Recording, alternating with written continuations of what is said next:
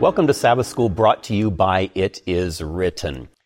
We are excited this week to continue our study of the book of Genesis, and this week we are on lesson number 4, which is about the flood. We've come a long way. We've looked at the perfect creation, we've looked at the fall, and now things go very far south. We're excited this week to have a special guest with us, Dr. Alan Parker. He is a professor at the School of Religion at Southern Adventist University. Alan, it's great to have you with us today. I'm glad to be here. Looking forward to our study of God's Word. So, the flood.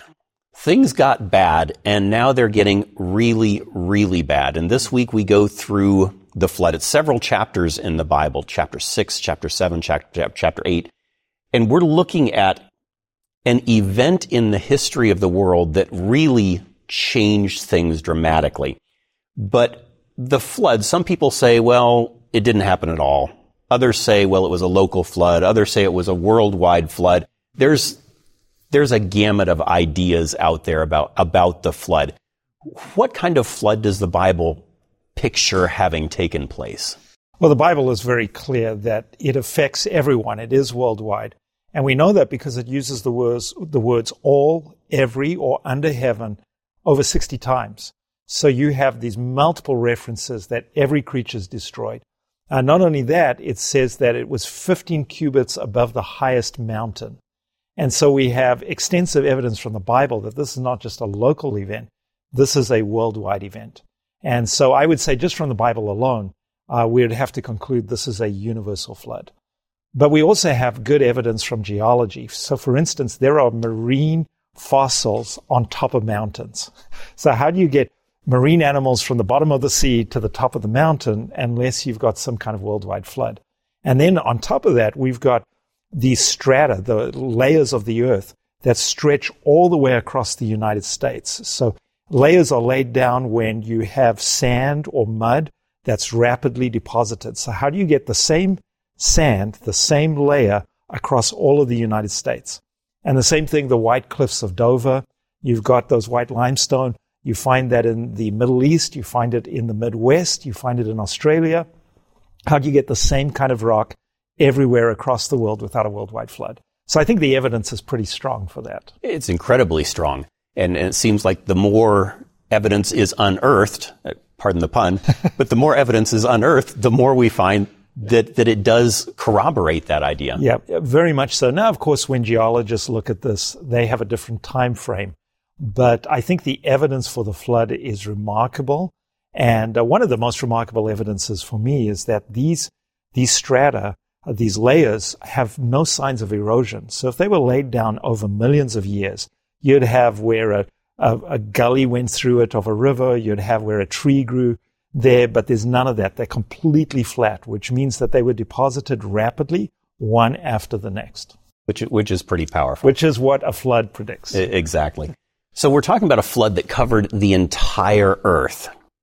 If God started off with making everything good, and very good, how did we get to the point where God said, all right, the best thing I can do in this situation is to just wipe life from the face of the planet and essentially start over? What happened? I think that's a tough one when we look at it. How would you move from this perfect good creation to a situation where in Genesis 6 verse 5, it says that there was great wickedness and there was evil continually. And this word for evil, ra, in the Hebrew, is a very negative sound. It's like ra, it's evil, And here is this evil that's affected everything. It says every thought of their hearts was evil. And I just have to look at some of the horrifying images that we've had coming out of Ukraine. And when you see the evil that's been done, imagine if every person was like that. Imagine if there was no moral outrage. And so God reaches a point where he regrets, and that word regret really means he looks at it and he contemplates it and he wishes it was not like this. And the closest I can come to this feeling is when I think about when we had to put our dog down because it had some kind of disease that took over its whole body. And we took it to the vet. And if you've had a pet like this, you know what I'm talking about. You're crying. My son is bawling his eyes out. and we're having to say goodbye to our animal because there's no way we can save it. That's the picture we have in here. It says it grieved God to his heart. And I don't see this as a mad, raging God. I see this as the end of the road. I can't do anything to save what's happened here. And we look at the results of it, and we see in the strata that you mentioned how many millions of creatures came to an end. Their lives came to an end. And yet, he didn't wipe off all life from the planet because you have Noah, and you have Noah's family. So what was it that made Noah worth saving? Why did he make it when others didn't? What differentiated him from the many millions, probably millions of people who were on the planet who didn't make the proverbial cut? Absolutely. And I think that's a great question because they're all evil, but suddenly it introduces Noah. And I think in 6 verse 8, it does it very powerfully. So it says here, but Noah found grace in the eyes of the Lord. Almost makes you want to start singing the song, right? So here, Noah finds grace. Notice before he's described in positive, glowing terms, it simply describes that Noah found grace. He didn't win grace. He didn't deserve grace. He simply found grace in the eyes of the Lord. And so God was putting his grace out on the earth, but Noah was the only one who found it. The others were ignoring it. They weren't paying attention to it. Noah found it. And because he found grace, it says he was perfect in his generations in verse 9. And it says, and Noah walked with God. So I think this is the fundamental distinction between Noah and the people who are around him. Noah walked with God. He responded to that grace. We have a pathway before us. There's a pathway where we can do our own thing and walk our own way. And then there's a path where we walk with Jesus. And at any moment in life, you're making those decisions. Am I going to do what I want to do, or am I going to do what Jesus has asked me to do? I was late for church one day with my wife, and I was a little agitated. And so she finally gets in the car, and I take off because I want to make sure we're on time. But she can see I'm angry, and she can see I'm frustrated, and she can see that I'm going way over the speed limit. So she says, can we please just slow down? And I did what any red-blooded male would do. I slowed down to 10 miles an hour because I was going to show her that I can go slow. You want me to go slow? I'll go slow. And then she asked me, she says, so are you being like Jesus right now? I was like, no. And then I realized what I was doing. I was acting in my own flesh, in my own way. And I think every day we have an opportunity to decide, do we walk with God like Noah, or do we simply do what we want to do on our own? So Noah made a decision to walk with God. We looked recently at Enoch. Enoch also walked with God. Of course, Christ walked with his Father. So we've got some pretty powerful examples of people in the past who have walked with God by his grace. It's only by his grace that we can do that. We're responding to that grace. That's right. You know, it says here that Noah prepared an ark.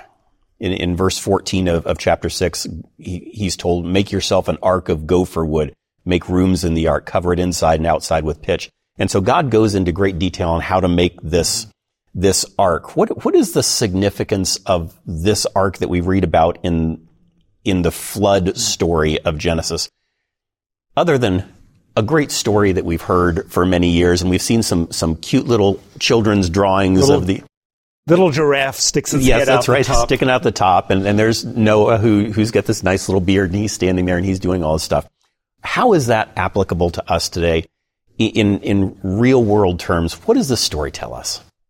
Yeah, I think that this word ark is important because it's the same word that is used for what Moses floated in. You know, that little basket? So here you've got this big ark and you've got a little basket, and both are doing the same thing. The big ark is really big. It is over 500 feet long. It is more than 50 feet high. 500 feet long is 1.5 lengths of a football field. It's 3 space shuttles laid, tail to end, all down together. So it's big. In fact, it's as big as a wooden ship can go. So God knew perfectly what was the maximum space that he could fit. He went to maximum space that he could fit in as many animals and people as possible. So there's a big ark saving people, saving animals. And there's a little ark saving baby Moses. So what this means is that God is preparing a place to save people. And he's preparing for people to come into it in order so that when the world is raging, when there's destruction, they can be safe, whether it's big or whether it's small. And for me, that ark represents the church. The church is a place that God has prepared. He designed it just like he designed that ancient ark.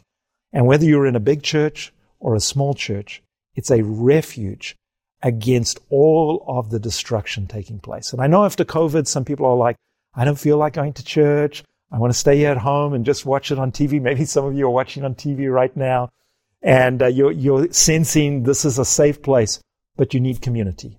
And whether you go to a big church or a small church, being part of that community is going to save you. And I've watched as people have stopped coming to church, and I've seen as their faith begins to go down. We need to be with others, and we need to stay in the ark. So I think the ark is really representative of a place where God's grace is poured out. So do not forsake the assembling of yourselves together as the manner of some is. You have no doubt come across that scripture as well as we. And God knows that we need that community. He knows that we need that safety. And he makes it available to us. So we just have to decide whether we want to take him up on that. Have you ever lived with a lot of animals? I have 4 in my house, and I know what the 4 of them are capable of doing, hair and smells and the things they produce. So imagine a whole ark full of this. Sometimes the church stinks, but that doesn't mean it's not the best place to be. And we do our best to clean it up, to make it the best it can be. But you put that many people together with all of their problems, the church can stink. Hang in there, because this is where God wants you to be. That's right. I'm sure the ark from time to time became aromatic, but and those inside the ark could have left. But I expect they're probably glad they didn't. It was worth sticking it out. And it's the same way with us today. Even if you're facing some challenges and there are some imperfect people in church, I'll just let you know, churches are not full of perfect people. Churches are full of sinners who are in need of the grace of Christ. And if you're there, it's a good place to stay. And try to make it a better place by your participation. We are looking at the flood today, and we are digging into the book of Genesis, which you're well aware by now. I want to encourage you to pick up the companion book to our quarters study guide on the book of Genesis. It is also called Genesis by Jacques Ducan. That's itiswritten.shop.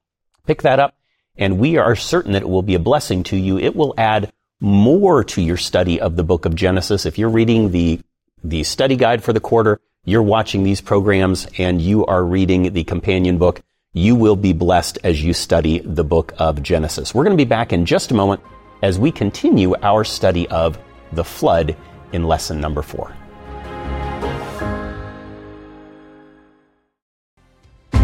When people think of India, they often think of the Taj Mahal or Indian food. But what you probably won't think about is the staggering number of blind people that live in India. Sadly, more than 15 million blind call India home. And it doesn't have to be that way, because many of India's blind could see again if only they could afford cataract surgery. Today we are asking you to donate to this life-changing work. It takes just $75 to give one person the precious gift of sight.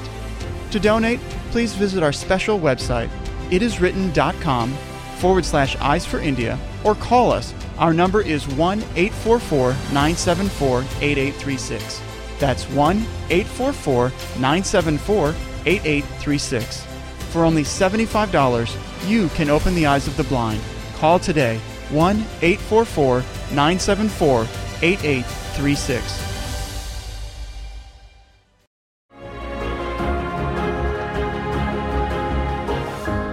Welcome back to Sabbath School, brought to you by It Is Written. We're here looking at lesson number 4, the flood, and talking with Alan Parker, Dr. Alan Parker, who is a professor again at Southern Adventist University in the School of Religion. Thanks again for giving us your insights here into the flood in the book of Genesis. It's a fascinating story. It really is. And we're going to keep digging into it.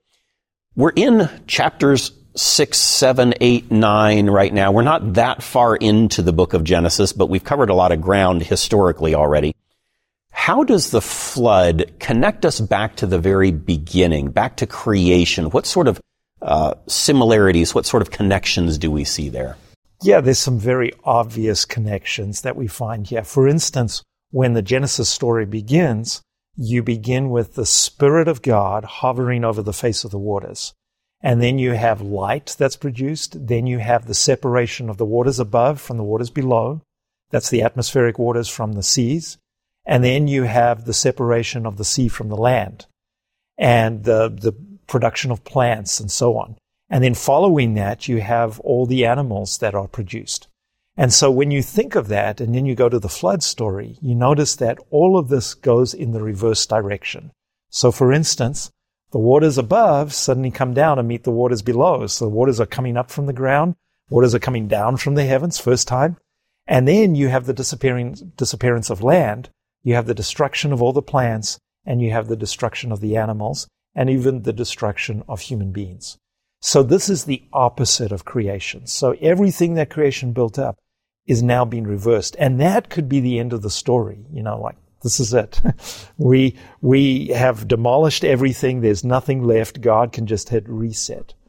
But he doesn't just do that. In the midst of that, he saves a remnant of the animals, a remnant of human beings. Because God doesn't just want to start over.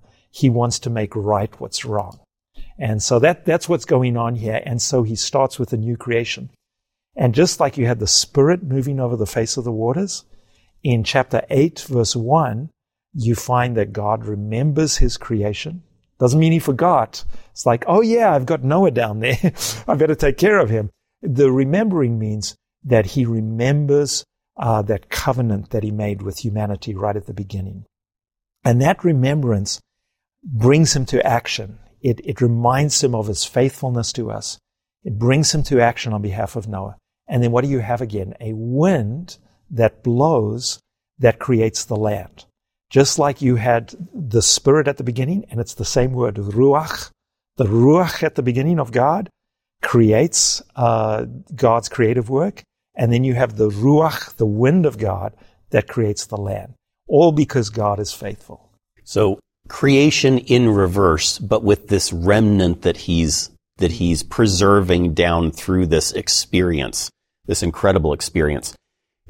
Thinking about what it must have been like for Noah there in the ark. We talked about it maybe not being a perfect environment, but the safest environment available. Maybe there were, he wasn't alone in there. He had some family members. There may have been some challenges and struggles from time to time in there, the animals and so forth. But he was a very patient individual. Yes. How patient was he, and what can we take from this living in our day? Well, yeah, we talk about the patience of Job, and I think we really should speak about the patience of Noah. You've done evangelism like I have. 120 years, and the only people who respond are your family. I've had one meeting when no one responded, and it was discouraging. I can't imagine 120 years of that. So that patience begins right there.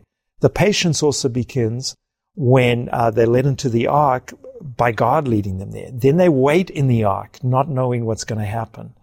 Then they have to spend months in the ark, almost a year in that ark. So there you're celebrating the birthdays, you're wondering what's going to happen. Noah's patience is also seen that right at the end, he's kind of testing. Is it time to come out? Remember, he sends out a raven, and then he sends out a dove. The dove comes back, and the raven doesn't, because the raven can eat on the dead flesh that's in the mountains. But the dove is looking down into the valleys for something that it can find in the valleys. So he kind of knows when the dove doesn't come back, that it's time to go out. But he's patient again, because it says he waits for God to open the door. And so I think all the way along, if it was me, I'd be pushing things. Let's go faster. Let's get more people. Let's get in the ark. Let's get out of the ark. And he doesn't. He just waits. And he's waiting for God to show him what to do. sort of reminds me of the end of time, how it says in Revelation chapter 14, verse 12, here is the patience of the saints. And that word patience really means patient endurance. Here are the people who are going to hold on to God. They're going to do what God says. They're going to follow whatever God tells them to do. And they're going to wait on that instead of getting impatient and saying, let's do it our own way. So I have a lot to learn when it comes to patience, and Noah teaches me quite a bit here. He does, I think, for all of us. And lessons, again, that we can take and should take to heart today. Here's the patience of the saints. That is absolutely a verse that applies to us today.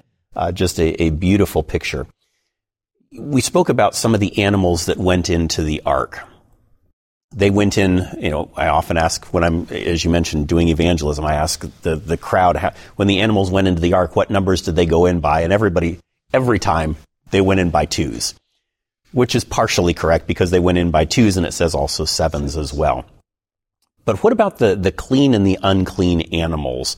What significance is there to that when the ark came to rest and Noah and the animals came out? There were sacrifices. What's the significance here? Yes, so the first thing that happens when they get out of the ark, they worship God and they sacrifice animals. Now, if you were sacrificing an animal and there were only two of them, then they can't continue to procreate. You need to have more than two. So God in His wisdom allows some animals to go in by sevens, as you mentioned. And these animals are called clean animals right there in the text. This shows us that from the beginning, God distinguished between clean and unclean animals. That when God allowed the eating of flesh, He said, I'm going to allow you to only eat certain kinds of animals, rather than just any animal you choose. And so right here in Genesis, we see this distinction way before the people of Israel and way before Leviticus 11. This is a distinction that God creates. And he also allows for sacrifices because the sacrifice had two purposes. One, it was to worship God, but some of that sacrifice was also used for the priests and would be a way for maintaining the ministry of the priests. And so He's very clear. You can eat these, but you can't eat these. So clean and unclean long before Jews, long right. before Leviticus 11, long before that. God knows what we need to be healthy and, well, what it takes to be unhealthy as well. But when we're taking a look at the story of Noah and the flood, there's one element, I think, that so frequently we connect with this story, and appropriately so, and that is a rainbow. What does the rainbow signify, and what message of hope, hopefully, can we take away from the story of the flood? Everything has been wiped out with the exception of a small group of survivors. But everything else that the world was familiar with is wiped out. And then God gives us this rainbow that you and I can still see on a sunny day, when the sun is shining just right on the rain. It's still around today. What does the rainbow speak to us today? Yeah, it's a little different from the way the rainbow is sometimes used today. And the point of this rainbow is exactly this. After the storm, when God's light shines through, you see the rainbow. And the rainbow is a reminder of God's promise. Remember in Genesis 8 verse 1, it says God remembered Noah. And this remembered means He is reminded of His covenant of faithfulness. I mentioned earlier that it doesn't mean that God forgot Noah, like, oh, look, there he is. It's more like the kind of remembrance that happens, for instance, when I am let's say I'm in front of my computer and something pops up with a woman with not many clothes on. I'm going to close that down immediately because I remember my wife. It doesn't mean I forgot her. It means that I'm reminded of my faithfulness. My faithfulness moves me to action. So in the same way, as God remembers Noah, His faithfulness moves him to action. Like, I'm going to put this promise that here's my covenant. I will save you. I will always save you. Some of us are going through storms, and we think God has forgotten us. And yet here comes this reminder, this promise. I will save you. I'm faithful to my covenant. I know who you are. You're engraved on the palms of my hands. And there's not a single situation that you're going through that I don't know about. And here's my rainbow as a sign that I'm with you always. So I think that's the initial meaning of it. It's something that we can be reminded of his faithfulness and his love and his care. We've looked this week at the story of the flood, a disaster, and yet at the same time a story full of hope. Any final thoughts in the minute or so that we have left here on what the flood is all about? What can we grab a hold of? What can we cling to when we're going through, well, as you mentioned, the storms of life and the challenges of life? What hope does God give us in the story of the flood? So the flood, Jesus said, as it was in the days of Noah, so it will be in the days of the coming of the Son of Man. And he said, during the days of Noah, they ate, they drank, they married, they gave in marriage. Nothing wrong with any of those things. But when you do them to the neglect of God, you're in trouble. You're in danger. So this story is a reminder that at the end of time, our world is going to be headed in the same direction. We're going to forget God. There's going to be those who walk with God and those who just do whatever they want to do on their own. Someone called it moral therapeutic deism. I'll basically live a good life. Spirituality will be therapeutic to me, healing, and I'll live without reference to God. He won't have any immediate connection with my world. And that's where people are headed now. And this story is an appeal, like, wake up, get ready. I just came back from Ukraine. I have a Ukrainian daughter, and I went there to see what help we could give. And I noticed, person after person, they said, man, we weren't expecting this war. They had told us about it, but we weren't expecting it. And for him to actually invade, and we had to leave our families at the last minute and leave our homes, it took them by surprise. That's the message of Jesus. When we look at the flood, yes, God is faithful, but a time is coming when we have to choose, and it could take us unawares. Don't be caught napping when that flood comes. Put yourself in Jesus now. Walk with Jesus now so that you can be safe in that ark when the destruction comes. That's a powerful message for all of us to remember. The time is really short as you look at what's happening in the world today and what Jesus told us would happen. Not much time left. The door of the ark is soon to close, but by God's grace, you and I and others can be ready for that day when Jesus comes. Thanks for joining us today for Sabbath School. We'll be back again next week as we continue our journey through the book of Genesis. God bless you, and we'll see you then.